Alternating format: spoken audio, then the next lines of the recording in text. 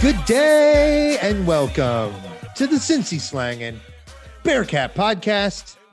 I'm Coomer, joined as always by Hummer. Hummer, what's up, buddy? It is a great day to be a Cincinnati Bearcat sports fan, and a Cincinnati fan in particular, because the Cleveland Brownies are up 14-0 in the middle of the first quarter as of this recording. I hate the Pittsburgh Steelers, and I will proudly proclaim it. Even though I do love Martino's on Vine, I hate Pittsburgh. I'm not going to go so far as to like hip hooray the Cleveland Browns having a 14-0 lead. Weird intro, but indeed it is, Hummer. It is always a great day to be a Cincinnati Bearcat sports fan. Funny times in Cincinnati, specifically with the University of Cincinnati. Before we get into the football team, recent announcements, before we get into the 3-7 Cincinnati Bearcats basketball team, I did want to remind folks, please give us a follow on Twitter at CincySlangin'.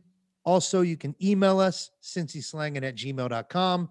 And if you're enjoying the podcast, it really helps us out to go to iTunes and please leave a 5-star review, send us a note, leave a comment, tell people what you enjoy, what you want to hear more of. We appreciate all of it. But Hummer, I digress. Let's get into the football team and the recent string of announcements we had. I want to start with the good. The good is Desmond Ridder is back. He's back, baby.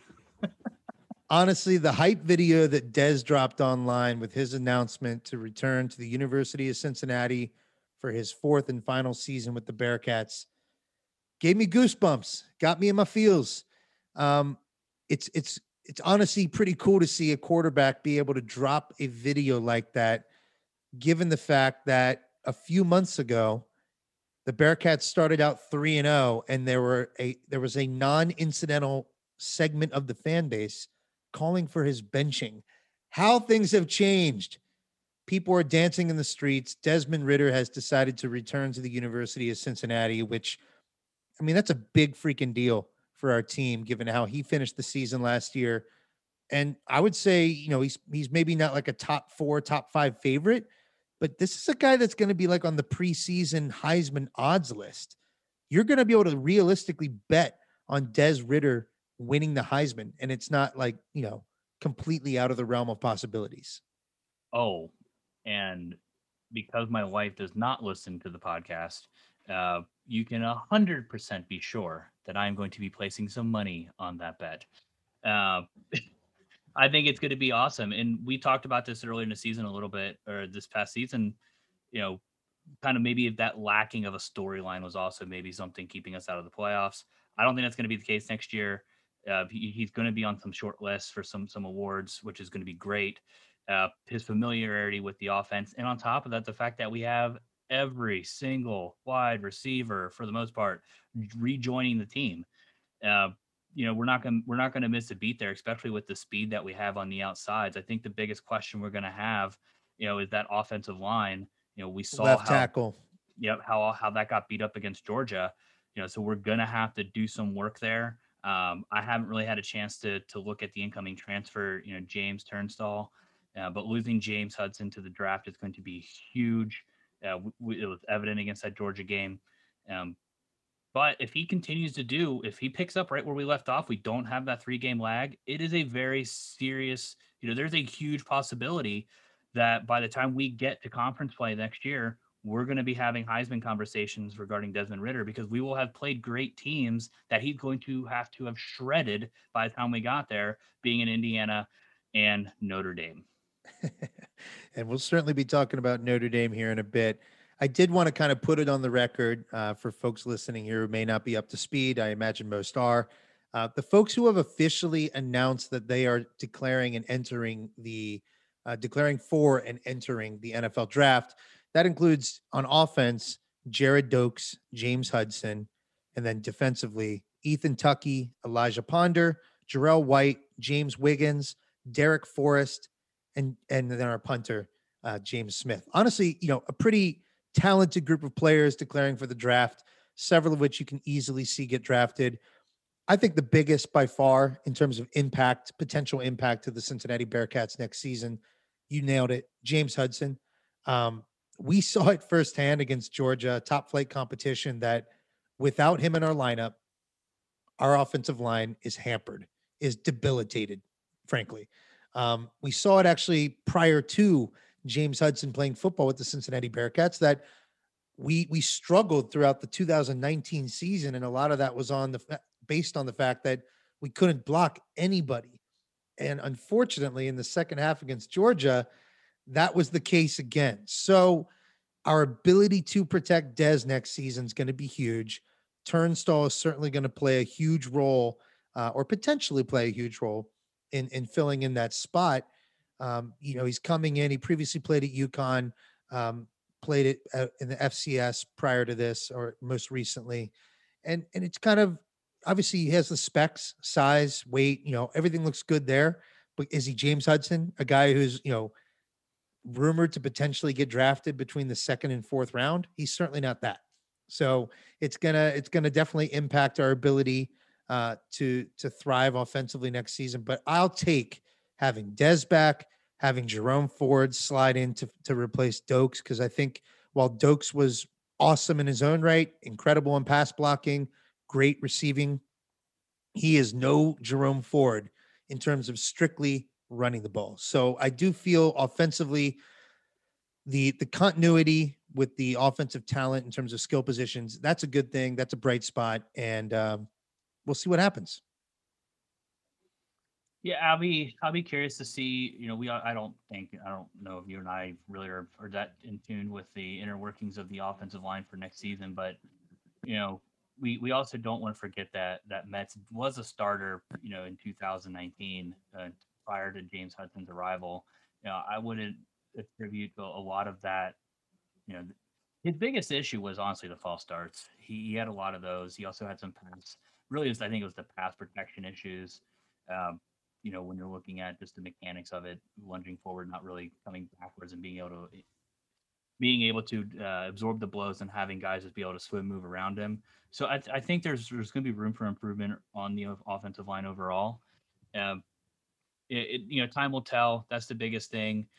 But I think we've hit it. The offense is going to be clicking on all cylinders. I think it has an opportunity to be better than what it was this year, simply because we're going to have so many people in the exact same positions. There's not a lot of turnover, where that is going to be different on the defensive side of the ball, where there's a lot of big impact players who are not going to be here next year.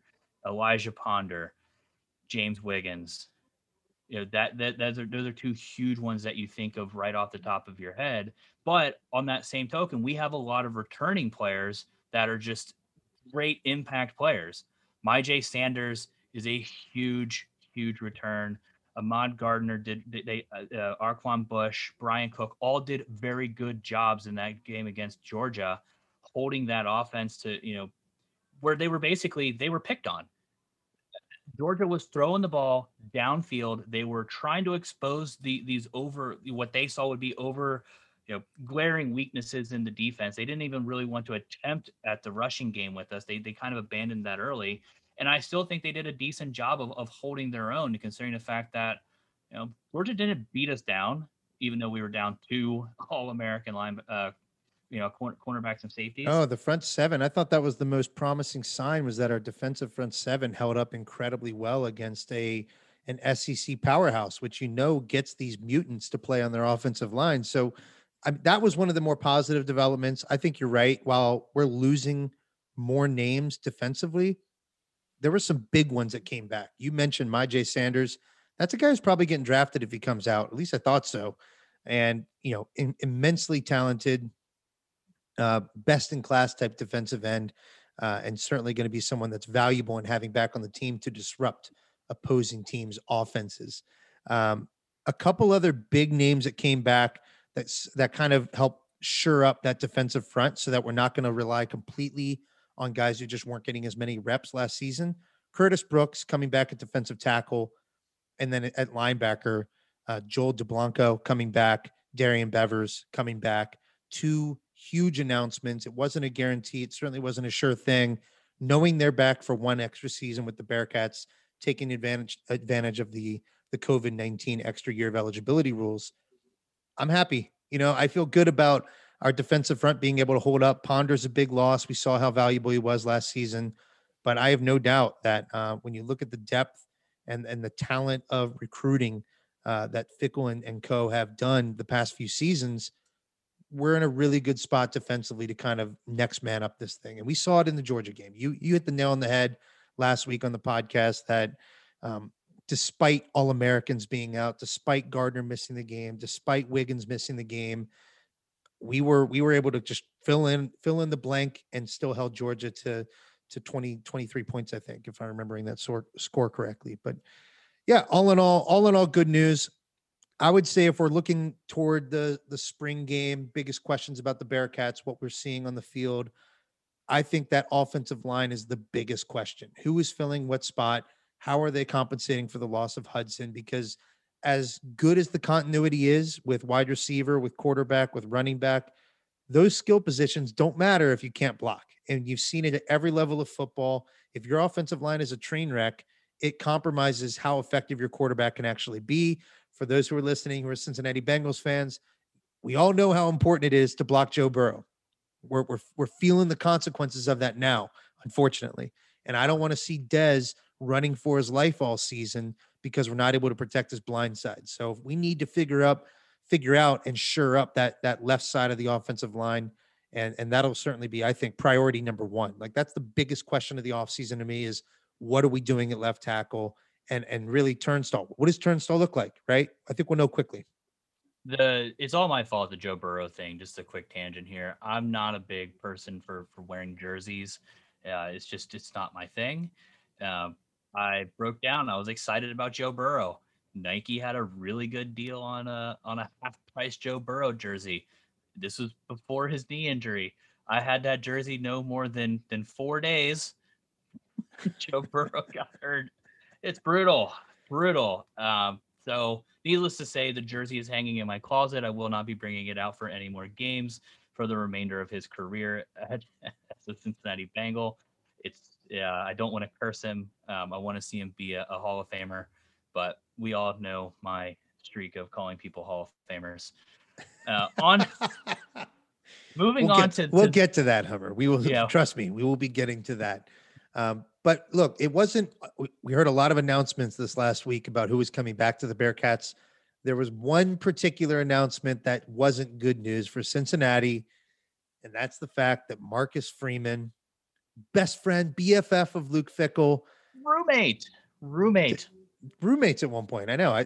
Come on, we did everything in our power, but Marcus Freeman, defensive coordinator for the Cincinnati Bearcats, has announced that he is leaving the University of Cincinnati to take on the same position, though it has a official name to it. I'm not going to spend the time to look it up to now. I think it's like the Bob Hinton defensive coordinator / linebackers coach of the Notre Dame Fighting Irish. Wait, Marcus what? Freeman. What? They have a long name like that at Notre Dame for their defensive coordinator position? Yes. Seriously? Yes. I can assure you, I had to look twice to say, wait, did Marcus Freeman actually get the job or is this Bob Hinton's job? Who is now, this? Does Brian Kelly's head coaching job have something along those lines? Like,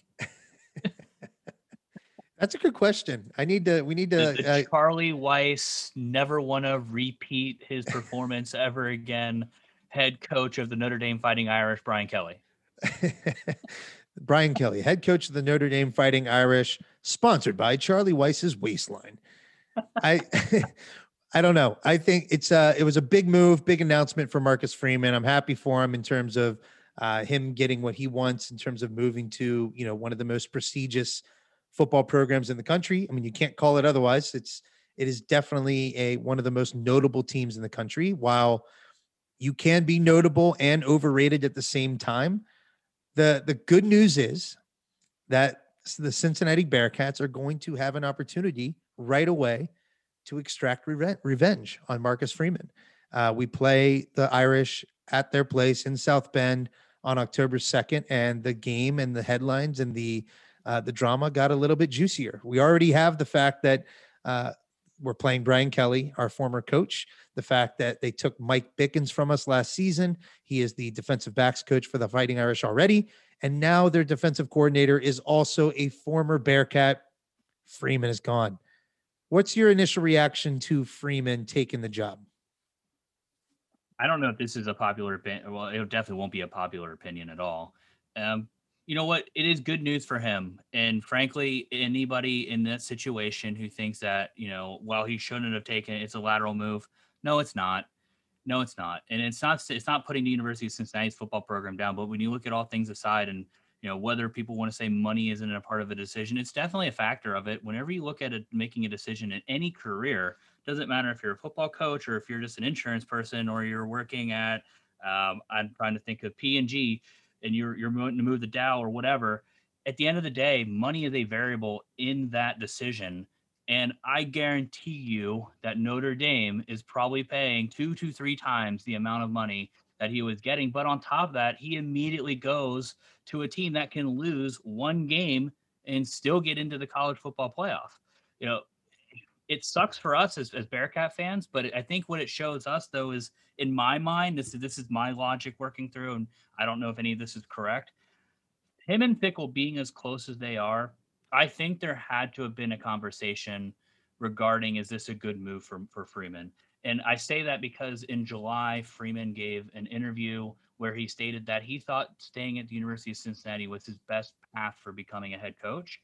And I'm wondering if there's something that's changed in Fickle's mindset that now made that not the best way for Freeman to become a head coach. What I'm saying is, I'm wondering if this is reading the tea leaves that maybe Fickle is more invested in the program than maybe what some of us would actually think, or maybe he's invested as much of us as we think.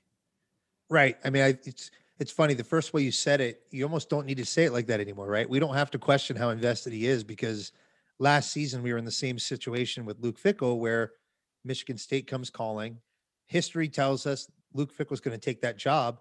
And, I definitely expected him to. And sure enough, Luke Fickle spurns them. And now we have a fairly quiet offseason with respect to Luke Fickle. And I think that's why this is easier for me to stomach. Marcus Freeman is 34 years old. He's an absolute rock star when it comes to coordinators. And when you factor in his age, there you can't keep a guy like this as a defensive coordinator for long. Like he's just too much of uh, he's a superstar, right? Like in terms of coaching and coordinators and the age, this is someone who is going to move on to bigger and better in the best of ways, in a non-derogatory way of UC. When you are a coordinator, his aspirations are much bigger. He's on the record as saying he wants to eventually be a head coach. When you go to a program like the Irish, or when you go to a program like the SEC, or any, some of the biggest SEC teams like maybe LSU, Alabama, Georgia, you're in a different conversation at that point. If he's achieving at the level of success that he did with the Bearcats, but he's doing it for Notre Dame, the number of jobs he's going to be up for at the next round, in a couple years down the line, it's not just the best jobs in college, the best head coach openings across the college landscape. He's looking potentially at coordinator jobs, and I'm talking offensive or I'm talking defensive coordinator jobs at the NFL level. I'm talking, on a trajectory now to reaching the highest ranks at the NFL. So it makes complete sense. I don't have ill will towards Marcus Freeman for taking the role. I am a bit bitter that it's the Irish. I'm not a fan. Would It you have hurts. rather him gone to LSU though? Like really, LSU with all the infamy that's been on that program, this past off season. Well, in terms of like, it affects me less if he's with LSU, but in terms of what I wish upon Marcus Freeman, I will just say I think it's a good career move to avoid that mess down in LSU. Like their athletic leadership has proven to be reprehensible. The things that have been reported by USA Today in terms of the types of sexual abuse that was covered up as it related to Darius Geis, um, those are abhorrent behaviors. And it's far too common in college football to come across stories like that. I can't, I refuse to believe that it's just the reality of college football across the board, full stop. I think there are schools that do it better than others. I think there are schools that are more prone to covering these types of things up. And in LSU's case, like the facts and the reports are the reports. And if I were him, it did not seem like the best career move to attach yourself to Orgeron and whatever's going on down there in LSU. And that's besides the fact that they had a disastrous season last year, aside from beating Florida on a thrown shoe. So honestly, good for him. I think he made the right call. I think it's a good career move. We'll extract revenge. Like I said, we get to go out to South Bend here later this year. What, 10 months from now? And we'll give him a nice reminder of the talent that he left back here at Cincinnati. Well, if anything, it also proves, well, continues to prove, because it's not like this hasn't been proven. The road to the pros goes through Cincinnati. We've had several high-profile coaches who have made stops in Cincinnati. Urban Meyer's made stops here. Rex Ryan have made stops here. Brian Kelly's obviously made a stop here. Is Butch Jones is he still around? Did he fall off the? I don't know where he's at. Doesn't matter. Butch Jones is definitely sorry, used car. No, he's used car salesman. He's used car salesmaning his way around college football. He is for sure still around, selling Tommy the brand. Tuberville somehow made it into the Senate, came through Cincinnati. Either way, like Cincinnati it's a stop, and plus with the system that Fickle has him put in place, don't be surprised if other coordinators 2-3 years from now are getting poached again. The only thing we care about is that Fickle isn't getting poached. That's all we care about. Boom. Top programs lose coordinators all the time. Saban has gone through plenty of coordinators. Urban Meyer, when he was coaching OSU, went through plenty of coordinators. Dabo Swinney loses coordinators. It's okay to lose coordinators. You don't want to lose the head of the snake. You lose the head of the snake, that tail ain't growing back. But if you keep it, we're gonna regrow. Fickle's gonna replenish. There's already names floating around out there, the likes of Chris Ash, who was a co-defensive coordinator with Fickle at OSU, currently the defensive coordinator at Texas, though with them hiring a new head coach in Sarkisian, it's kind of his future is a little bit uncertain. It seems like he's the top of the wish list at this point.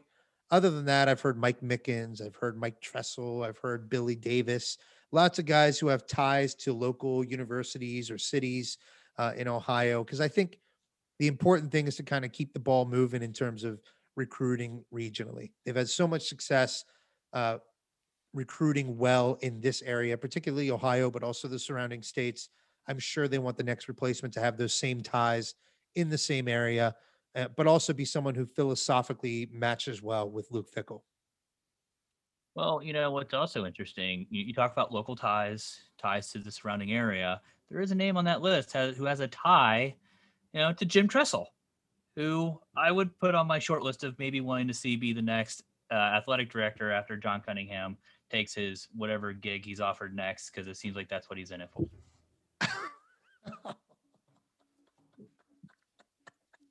Tell it like it is, my friend.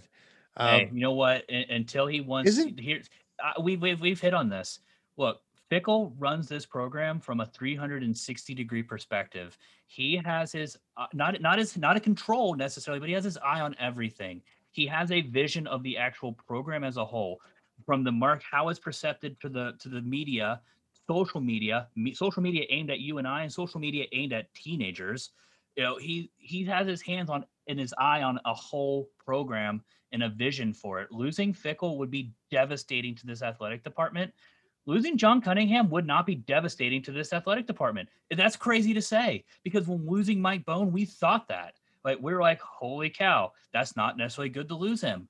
And that's just not how we're seeing him right now, because he's not present in the eye, and we don't need to beat that to the drum. I'm just pointing out there that Mike Tressel has that local connection. Isn't Jim Tressel a president of a university right now? Yeah, well, that's Youngstown. Come on. I would say this. I want my football coach and my basketball coach, frankly, to be more valuable to the athletic department than the athletic director. We always want that to be the case. Yeah. That's not unique, right? You don't want to have your athletic director be a liability. I can't say that's the case. I have no idea if John Cunningham's a liability, and I'm certainly not saying he is. It's weird. When you're in AD, the way you prove yourself is through the biggest moments, and those are yet to come for UC. Step one was retaining Fickle. He did do that, right? So he has that on his resume. Fickle did not walk to Michigan State on his watch. That would have been an incredibly rough start. That didn't happen. He has not Brutal. had a chance to hire a basketball coach. John Brannen is someone he inherited. Mike Bone hired John Brannen. The jury's still out, right? Like we can't definitively say one way or the other how the John Brannen thing is going to play out at this point. All we know is that we have to see the team get better. We have to figure out a way to get some recruits for 2021 and beyond. But we do know that media rights are rapidly approaching in terms of the negotiations, which can historically and has historically proven to lead to the shuffling of teams across conferences. That if that happens, and all of a sudden different conferences are moving in different directions, and there are different schools that are becoming part of the conversation about, well, maybe the Big 12 wants to take UC on, maybe the Atlantic Coast Conference is looking for two new teams. If those things start happening, it needs to like UC needs to find their way into one of the premier conferences in the country, because if that happens, we do hold on to Fickle for the long term. We can start truly competing and vying for a spot in the college football playoff, assuming it stays at 4 teams. So that's where Cunningham's going to be measured. Like that's where it happens. In addition to fundraising, in addition to enthusiasm for our programs, it's just that he's only going to be measured based on the biggest moments. Whereas with football and basketball, we know exactly what we have based on the quality of the program. With football, we have, grade A, top notch, best in class coaching right now. We have a top. I would say we have a top 10 coach in Luke Fickle, plain as day. I think he's a top 10 coach in the NCAA, and I don't think there's any way you could argue against that. I like how you said that. I don't know why. NCAA. I don't know why I hesitated, because it's really, it's not amateur. It's just True. not really amateur. The NCAA. So we have a top notch coach. We and we can say he hasn't shown any. He's not dying to get out of here. He's not taking the first interview. He's not just, his agent probably isn't reaching out. It doesn't seem like his agent reached out to Texas, like, hey, heard you got a big time opening there. Why not give me an interview? Because that's what some of these guys do. They have their agents reaching out to programs all the time.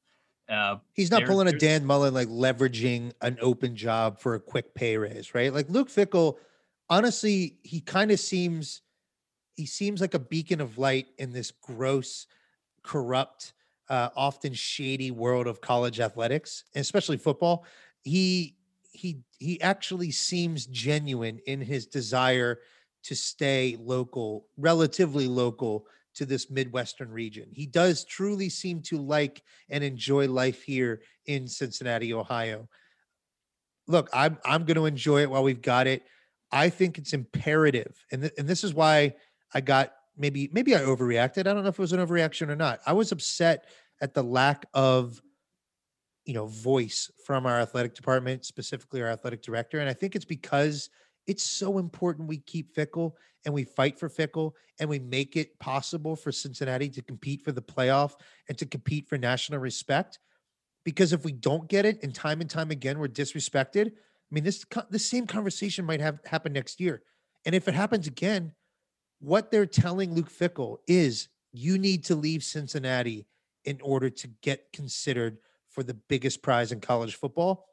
And so I want UC to appreciate that fact and know, like, hey, we need to make sure that we are properly considered for the biggest prize because we have the talent, we have the coaching, and we freaking earned it on the field. So hopefully, that's why I got upset about it. That's why it matters. And there's look, these are really big years ahead for the Cincinnati Bearcats. I'm nervous. I'm on pins and needles. Keep Luke Fickle, keep winning in football. And then hopefully Cunningham is making the right relationships outside of this for jumping into one of these big conferences if a reshuffling happens. Yeah. That's all we can hope. We got to give them the benefit of the doubt. But at the end of the day, the football team, we're in a good position. I think we're in a good spot. I'm not concerned about the immediate future of the program. But I guess more what I want to see is an athletic director, because you see I don't know if this is true, but at least in my opinion, I think this is true. We're a different school than, say, Ohio State, USC, Texas. These are programs that Texas, I guess, especially, they have their own freaking network. the Longhorns network. I want to see an AD almost do exactly what Fickle is doing from a football coach perspective in terms of having a total view of the program. You know, you're worried about your social media outreach. You're worried about the perception of the program. You're worried about how, different groups of people see the program, because at the end of the day, that is important to this particular school, because we are in that situation. We need to be the program who gets all eyeballs on us. Like Boise State turning their field that ugly, hideous blue when they were having their run of dominance a few years ago. Like that was like something that people wanted to see, a blue field. Like, okay, that's cool. Memphis, wherever they did with their basketball court, turning it blue, something that makes people like, I don't know why it's all. Do not praise that Memphis basketball court. That thing is atrocious. I know it's atrocious, but my point is like this is something that, like, for them, they probably love it right down there. They probably love it in Memphis land. I don't know, but it's just something that you're doing to get eyeballs, right? It's like, oh my God, did you see that? Or just like, that's stuff that I want an AD to think about for us, because we are a school that needs to make a loud noise. We need to be a school that is able to thump our chest a little bit and say, here we are. We're on the national stage. We belong on the national stage. We deserve to be on the national stage. And the only thing I've heard so far is that crickets. And we just can't. Yeah, we can't afford to leave anything on the table. We have to be exhausting all options. We have to be vocal. We have to be advocating for our school. That's what we expect. That's what we demand. And I suspect we'll see improvements on that moving forward. Again, first time AD, figuring it out on the fly. I did want to, mention one last piece of housekeeping here. It's nothing's official, but Maryland did separate with their offensive coordinator. They now have a position opening in that area. And Dan Enos, our running backs coach / associate head coach to Luke Fickell, he is, I guess, the number one candidate to take that position opening with Maryland. So that would be potentially 2 members of the staff gone. Again, not official at the time of the recording of this podcast, but it could be another potential departure. And I think it matters. Everything does matter. You have to replace it with good talent, but nothing matters as much as having Luke Fickell as your head coach. And Fickell, best head coaches are going to find the best candidates for those roles. Our defense is outstanding. The talent on this team is outstanding. Preseason, we're probably talking top 10 to 15 in the country. These are desirable jobs for aspiring coaches across the country. I suspect we're going to find really high qualified replacements for these openings. I heard the news and look, it's weird. This is going to sound weird. Yes, it's a promotion in the sense that he's going from a running backs coach to offensive coordinator. Can't deny that. But it's Maryland. You're the scum of the Big Ten, the worst of your conference, the perennial worst of your conference. It's not going to change. Sorry. If you get it, good luck. I mean, I'll be happy for him. Look, I mean, it's no hard feelings. Exactly. It's an increased responsibility. It's the ACC. Sorry, it's not the ACC. It's the Big. Are they in the Big Ten now? They're Big Ten now. Them and Rutgers, but bottom of the barrel. Like, they're the people that in the Big Ten constantly get their asses beat. That's one of those schools. I don't know if they'll ever feel like a Big Ten school to me. Like, I just can't ever truly absorb that information. Same with Rutgers. I was like, I get, like, everybody's like, oh, we want to get in the New York market. Do you know how many people watch Rutgers in New York? No one cares about Rutgers in New York. They're so far from New York anyway. You might as well be, driving to California. Well, Hummer, I think that kind of wraps up our housekeeping here with football. I just thought it was important that you don't want my geography. You don't want to talk about geography anymore? Not a geography guy, but I did want to kind of get to our next topic. There's plenty to talk about with basketball, but before, one last note, I really think we can't speak highly enough about what Marcus Freeman accomplished over 4 years here with Cincinnati. Came aboard in 2016. He's a large part of recruiting, like what Fickell's doing on the recruiting trail. Freeman played not a small part in that. He is a tremendous recruiter, was able to bring a lot of top talent here locally into Cincinnati, and can't speak highly enough of him. I'm glad we needed to spend time paying homage to Marcus Freeman. And speaking of paying homage, Hummer. Coomer, founded in 2007, Homage turns back the clock with shout-outs to eclectic moments and personalities in sports, music, and popular culture. From Billie Jean King to Larry Bird, Homage tells the story of triumph, individualism, and hustle, preserving the old school and creating new legacies. Pay homage at homage.com. Coomer, when I'm shopping on homage.com, the first collection I like to go to is the City Pride collection. It includes classic Cincinnati throwback designs, the 93 Reds logo hoodie, the 97 Cincinnati Bengals starter jacket. Get yours today, and then go check out the go-tos. Super soft, cozy essentials, perfectly understated and expertly crafted. They are shirts and hoodies made to fit you. I'm a big guy. These shirts are comfy. I love purchasing these. And if you have a baby, they have baby onesies. Make sure you pick up your baby onesies featuring your favorite Cincy sports team. To do that, shop Homage online at www.homage.com and in 6 stores across Ohio, including their Over the Rhine, Vine Street location right here in Cincinnati. Homage has created an exclusive offer to kick off 2021 for Cincy Slangin' listeners. Beginning January 4th, get 21% off the entire site when you enter code SLANGIN at checkout. Go to www.homage.com. That's HOMAGE.com. And don't forget to enter the code SLANGIN, SLANGIN at checkout for 21% off your entire order, and pay homage. All right, Hummer, it's time to start talking about the basketball team. Before we get started, I just got to do this. All right. I have to do this. I have to get this off my chest because we don't get a lot to celebrate. And we did just watch a game, and I don't want to talk about that one yet because the University of Cincinnati Bearcat basketball team snapped a 5-game losing streak with a win over SMU. And I really, really, really, really wanted to say on Thursday, I wanted to do a podcast so bad just so I could say without any negativity whatsoever that it is a great day to be a Cincinnati Bearcat basketball fan. And indeed, it was Thursday. It was Thursday, and we would have recorded a podcast to celebrate the occasion. Someone's voice decided to abandon them. And as you could probably hear it, I don't sound fully recovered. Everything still feels a bit strained. I completely lost my voice. It was not COVID related. I'm fine. Didn't actually feel all that bad, but yeah, they're back. The vocal cords are back just in time to discuss another loss. And now we're 3-7. We have a 1-game losing streak at this point. But look, I actually think it's important that we do emphasize some of the positives because I tried to say this when we were 2-5. You can't just resign yourself to the fact that this is going to be a bad season and therefore nothing matters. I'm going to tune out. What we're seeing now are the building blocks of what the future will look like. So I'm trying to figure out, are there players on the team that do represent a legitimate building block piece to have a successful team that competes for American Athletic Conference titles again?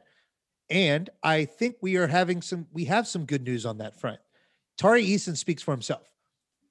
We already knew this when we talked to Nars Martinez months ago, last year even. He was so bullish on Tari, comparisons to Jonathan Isaac, comparisons even to Tracy McGrady. I'm not seeing that so much, but Jonathan Isaac made a lot of sense. I remember that you like, oh my God, you got visibly excited about that announcement. Well, if you're going to compare the guy to one of the all-time scoring greats, I mean, that's a bit much, but he's really not so much like T-Mac in my opinion. It's more so the Jonathan Isaac mold.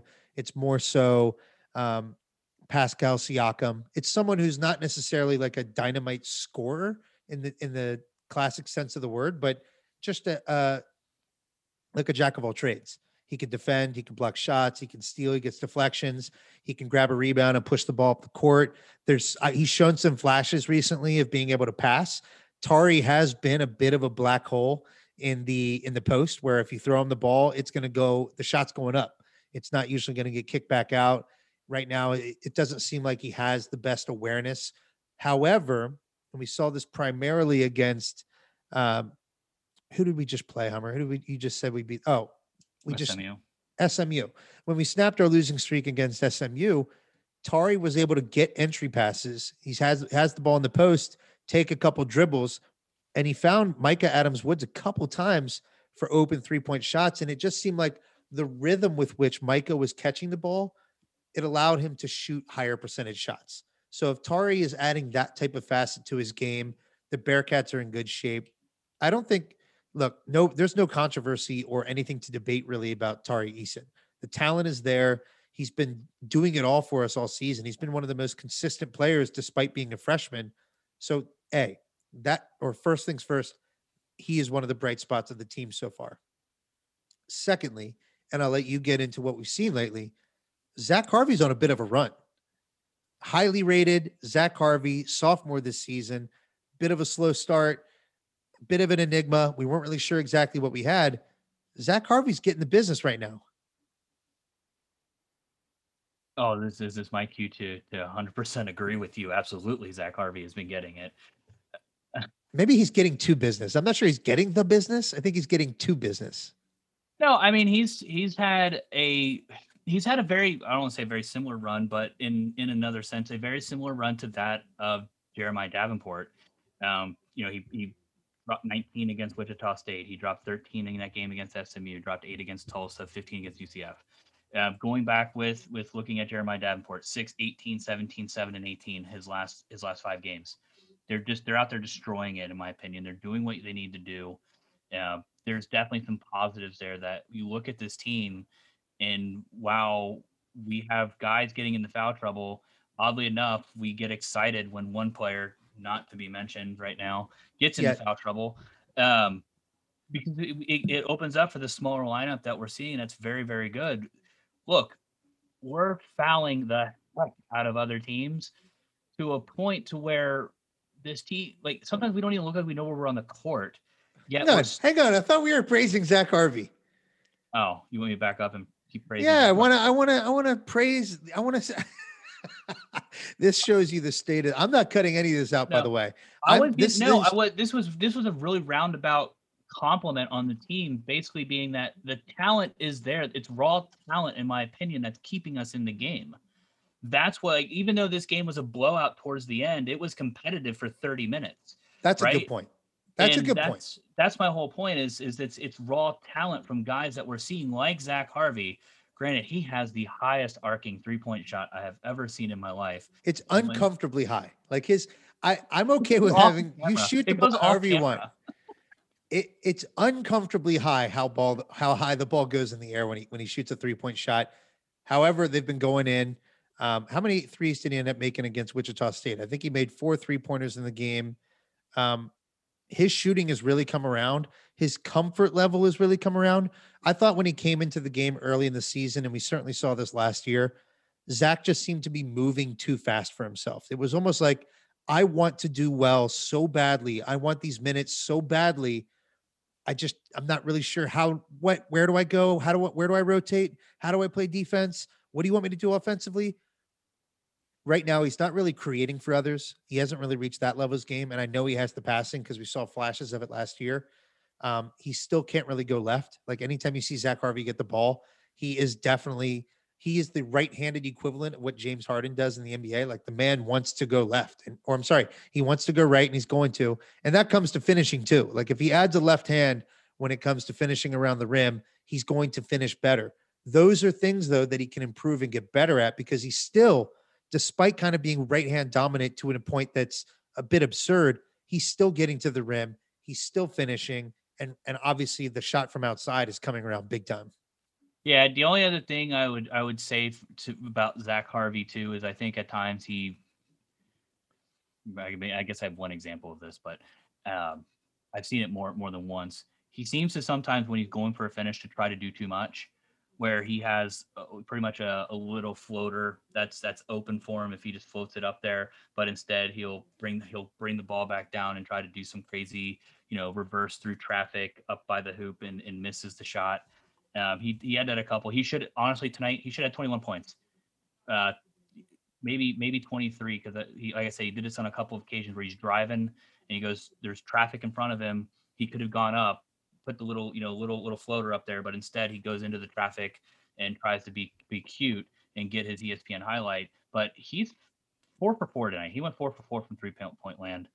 Uh, Absolutely phenomenal. He was 7 from 10 from the field. I mean, you can't what else can you ask from him? Honestly, he's playing at a level that's what we expect. He's taken a sophomore leap. It's turning out to be a very good year for him.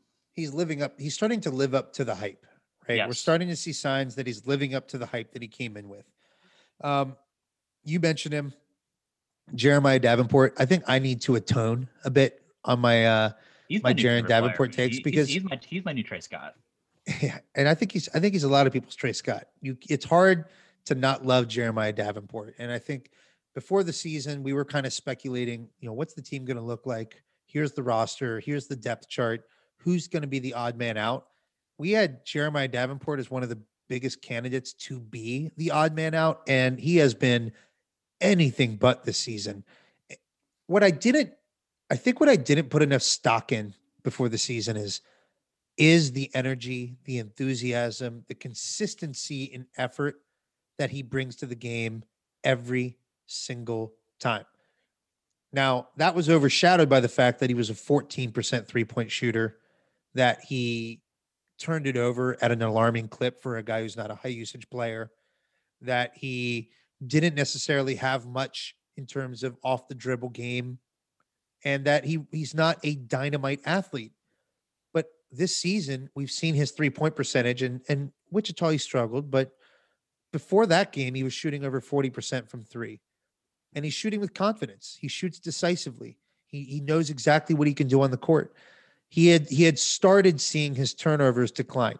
We had seen him take better care of the ball in recent history, which you couldn't always say for Jeremiah. Like he just has brain farts on the court. He was prone to them, and he did it against Wichita as well. But all in all, when you think about where he was last season and what he's doing this year, and the fact that we need him to play probably 27-30 minutes a game, he went from being a potential odd man out to being one of the three most important players on this team this season. 100%. Uh, you know, he's forced. He's walking offense in a sense that you can give him the ball for the most part. You could trust him to score. I think that was something that we definitely lacked this game. This game too. The other thing that fell off the face of the earth was the assist game. Um, this is a team that thrives on offense when it is giving and giving and giving. I think we only had 15 assists compared to over 20 against SMU. So we weren't finding those opportunities. The Julius struggled. I think for most of this game he was he took a lot of shots. In terms of being effective with what he was doing. Um, you know, I don't it, think the assist numbers were down because of DeJulius, though. What did well, he I mean, he finished with DeJulius is seven our primary. assists. He's their primary assist. In SMU, he had 12. He was very good. He's not going to get 12 assists a game. 7 assists is fantastic. 7 assists is fantastic, but I guess I'm being unfair to him. I'm looking towards the rest of the team. Is really what I'm looking at. The fact that we have really one person generating the assist isn't good. Micah Eh, Adams Woods needs to do a better job of creating offense. Keith Williams is also someone who for as much as he drives to the hoop, needs to do a better job at creating offense. That's I where we get into these parts where we struggle. And I know a lot of that has to do when we bring a certain unnamed person onto the court who, we cheer weirdly enough when he gets his second personal foul in the first half. And then we uncheer when he gets left in after said second personal foul in the first half. Uh, I I'm not ready to attribute this problem necessarily. I think there you mentioned it with Terry Nelson, that he identified a couple games ago that one of the oh, biggest challenges this team faces is that they are a bit too score first. Like the mentality of a lot of the players is it's my turn to get a bucket. I think for as well as Zach Harvey's playing, he is not someone who looks to set up teammates. Keith Williams, his inclination is not to set up teammates. Some of the best plays he made in the win against SMU were at the very beginning of the game when he drove and found David DeJulius for an open layup. And at the very end of the game, when he drove to the hoop, attracted the entire defense, laid it off to Tari Eason for a game-clinching dunk. The best plays these guys can make on the court are for their teammates, and they're not often enough looking to do that.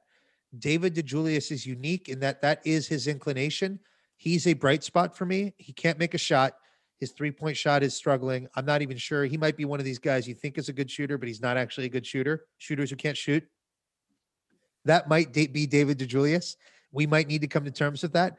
Fortunately, he does everything else well. So he's very good at with handling the ball.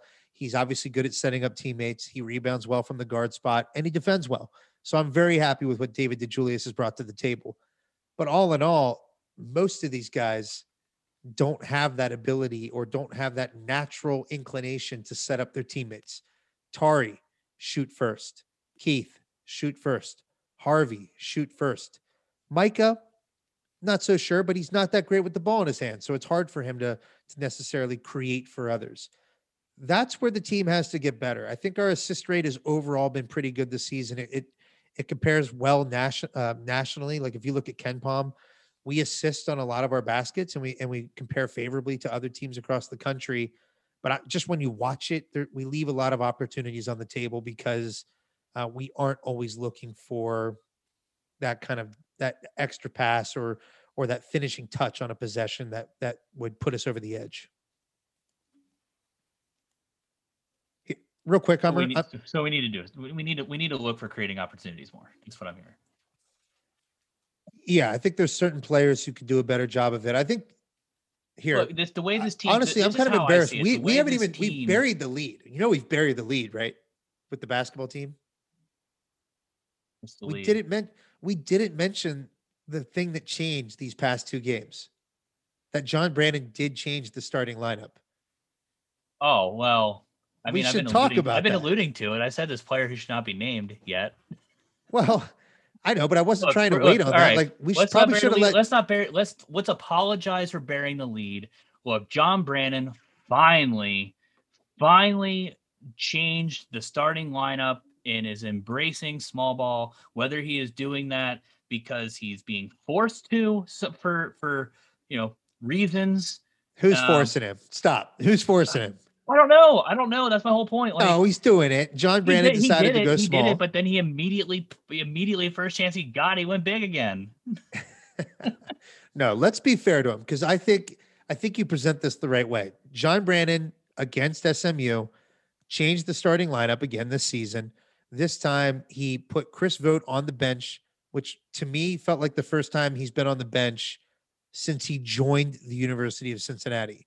Chris Vogt has been a staple in the starting lineup, and in his stead, Jeremiah Davenport came in.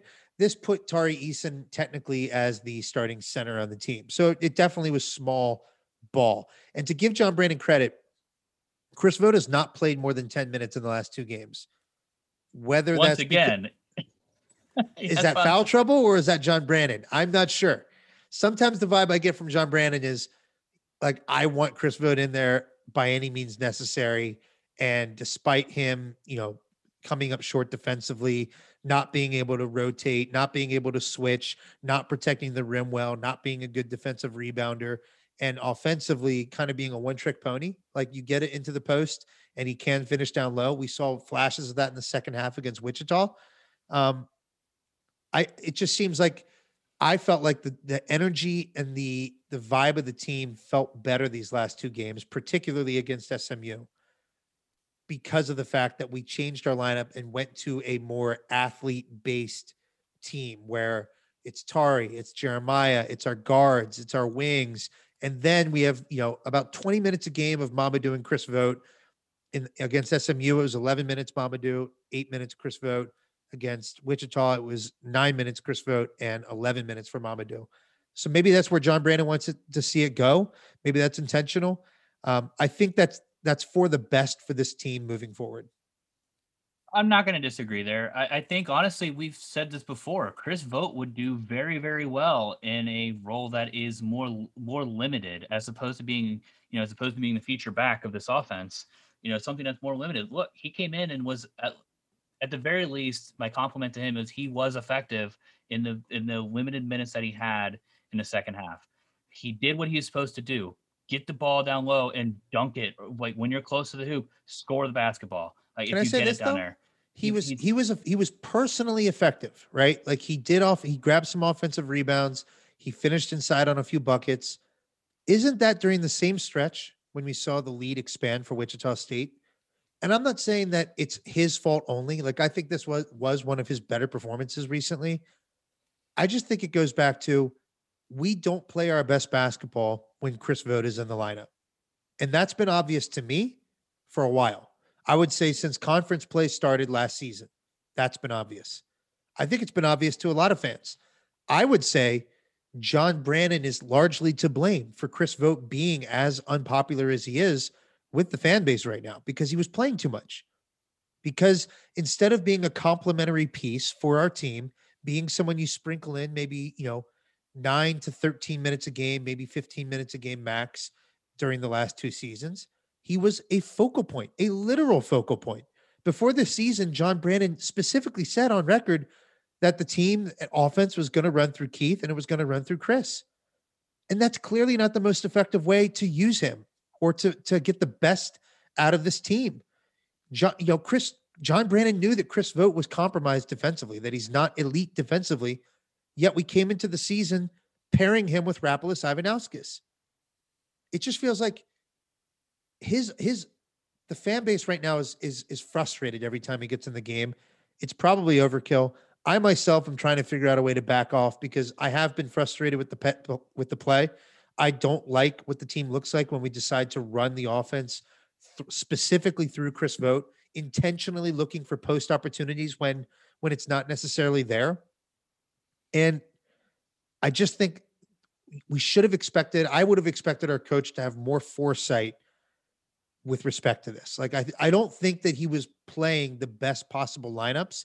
And I don't think it's a coincidence that we snapped our 5-game losing streak when we decided to change our rotation significantly, when we decided to go small and play our best players the most minutes. It's not a novel concept and it took too long to happen. Yeah, I mean, with us, you and I in particular, I don't know about the rest of the landscape out there, but we've been kind of beating this drum for a while now. And I know I said this multiple times, more times than I care to say it. Chris Vogt, like you said, when we try to run the post through him, Chris Vogt really isn't that effective when he has to dribble the ball. Like that's not his game. He's not Kyle Washington being able to turn around and put a I said fish hook. You call it sky hook. No, I don't call it. It's not a sky hook. It's a jump hook. The jump hook, whatever we're it's calling it. It's a jump hook, Homer. I like this. We'll call it the sky hook. No, we're not. You will not call it the sky hook on this podcast. The sky hook was done by Kareem Abdul-Jabbar. That is not what Chris Vogt is doing. We are getting him riled up. You won't do it. No, that's my point. He can't. That's my whole point. Nobody can do the sky hook. Nobody can do it, but it doesn't matter. Chris Vogt his skill set's just so limited, and we've seen this for a while, and it sucks because it's like this team being what it is. It's really weird. It's like the one time where I'm not screaming at the TV because I'm not expecting us to go and win 20 of our games. But when he's not in, it feels like I'm at least watching a product that's a little better. It is. I mean, I don't watch. You get to see players that we play better. I just got done saying that we ended our 5-game winning streak when he played 8 minutes, right? Yeah, like but then we played 9 minutes this game and we lost. So I mean, he did, but that's the next point. This does not all fall at the feet of Chris Vogt. Again, this falls at the feet of John Brannen and the coaching staff. The reason we are 3-7 is not singularly because of Chris Vogt. It's not his fault. It's not. We have the talent. We have the talent to win games. We've seen it. We've been close in almost every game. Despite, and I would say this, despite the coaching, Wichita State has a new coach this year. Wichita State turned over how many players left the program last year? 5? Was it 5 players who transferred out of that program? And they are not clearly having problems installing an offense. Like, I don't know. We didn't listen to I should have listened to the post-game comments. I did. But I did. like at this point, that shouldn't be an excuse. I don't want to hear any more about it. I don't want to hear anybody giving the benefit of the doubt that, oh well, we still have to work on. Yeah, you have things to work on, but whatever it is, coach, you need to do better because this is falling on your feet. You have good players. These players, we know they're good. We can see them when they have these flashes of greatness. Right. It does fall at the feet of John Brannen. And I think we mentioned it last episode. The Sorry, I'm goal getting for the fired up. my goal for the rest of the season is to see our team improve. Step one for that was to change our rotation dramatically. And it was obvious what change needed to be made. It looks like he's done that. Now, I could still nitpick. I could still say Mamadou Diarra should be the first big off the bench. And it's quite obvious, right? We play better defense. Ooh, He's a low usage can we bigs. talk about his one assist? I think he had one assist this game. Can we talk about that? Who did? Diarra? Yeah, it was a nice backdoor cut from Oh my to Mason god. Madsen. Dude, Gorgeous. that's some high basketball IQ right there. Don't get me started. Here's the thing about Mamadou. He's not playing great by any means. He Like didn't take I'm the not bait. saying he's a rock star on the court. I've definitely backed off my stance of Mamadou needs to be, starting, playing 20 minutes a game. He didn't take the leap, right? Mamadou has not taken a leap year over year.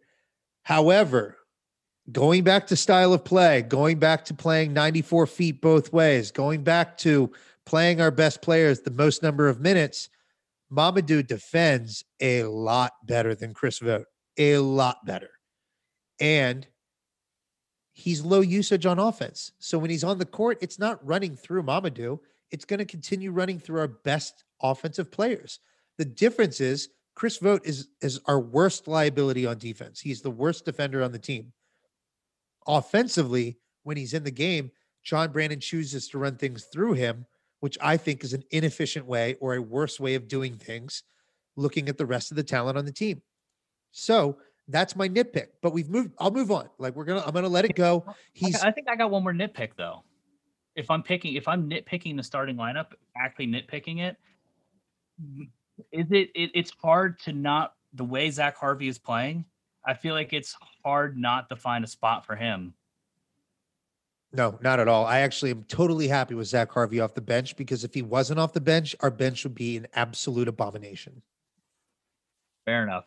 Because you need scoring. Like you need a scoring punch off the bench, and Zach Harvey is that.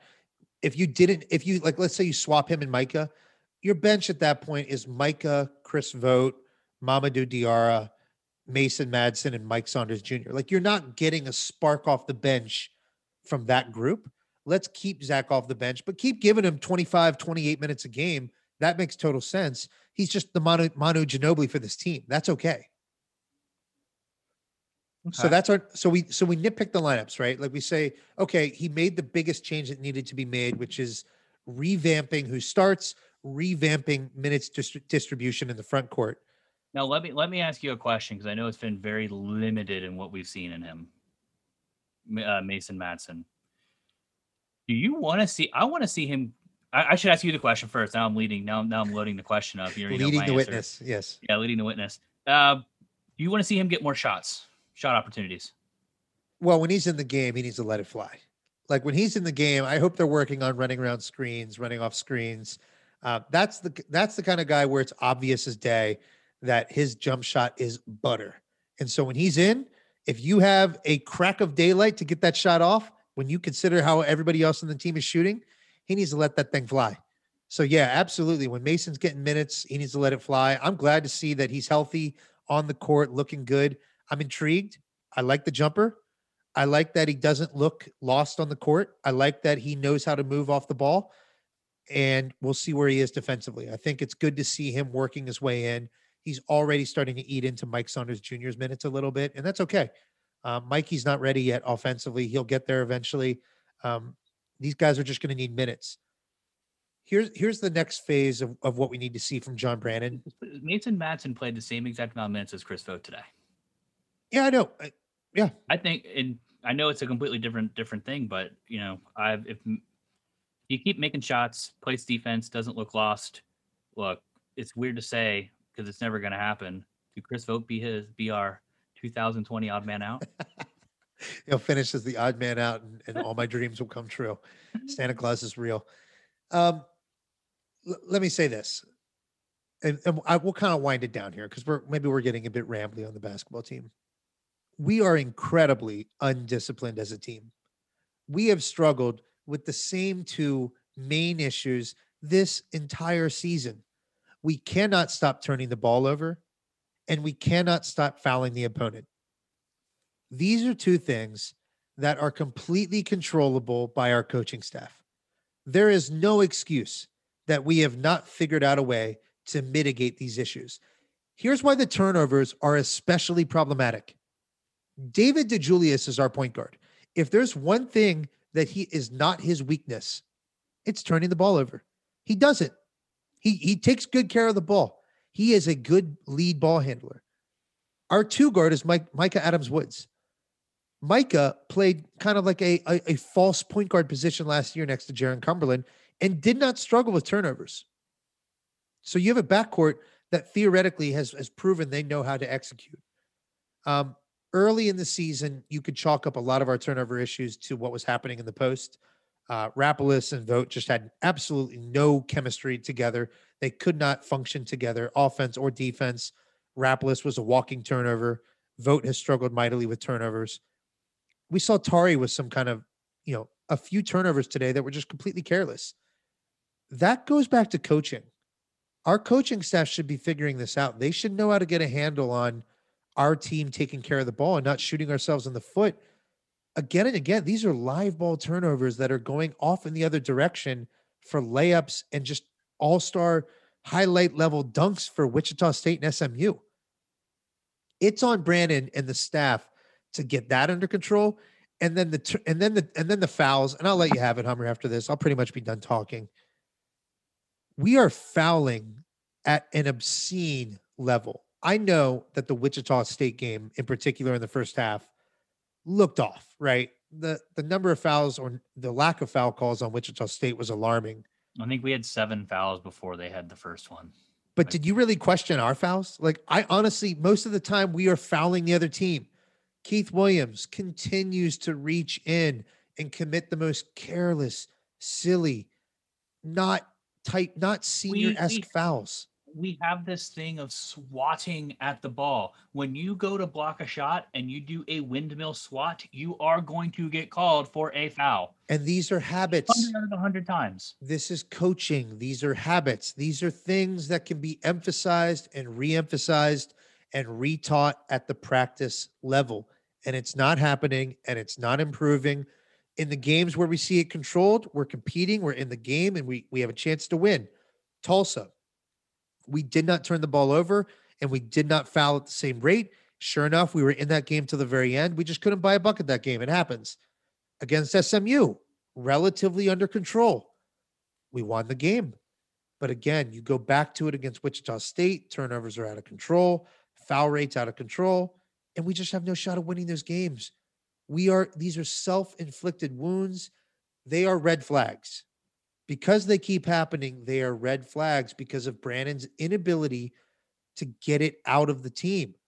Make it stop happening. And when he gets on the radio show and says things like fouling is a symptom of the defense we play, change your defense. Do something different. Fouling isn't a good thing. The best teams in basketball don't foul incessantly. That's not how we're going to win.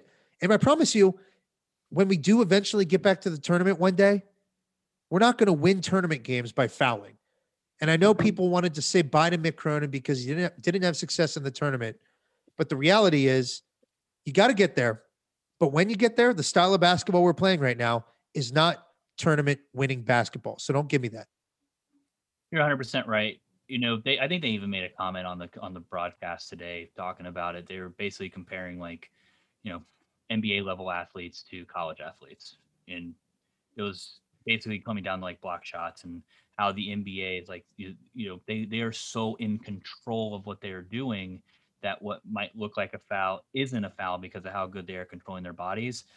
The reality though is a good defense in college that relies on fouling means that you are behind where you're supposed to be. You're not keeping the defenders in front of you. You are slow to get to your spots on the court. and so you're behind everything. So you're getting to the ball late, which means that you're picking up blocking fouls. You're reaching in. You're desperate. You're desperate to get a stop, and that's a symptom of undisciplined coaching, because you're not teaching you're not having the defense instilled in them.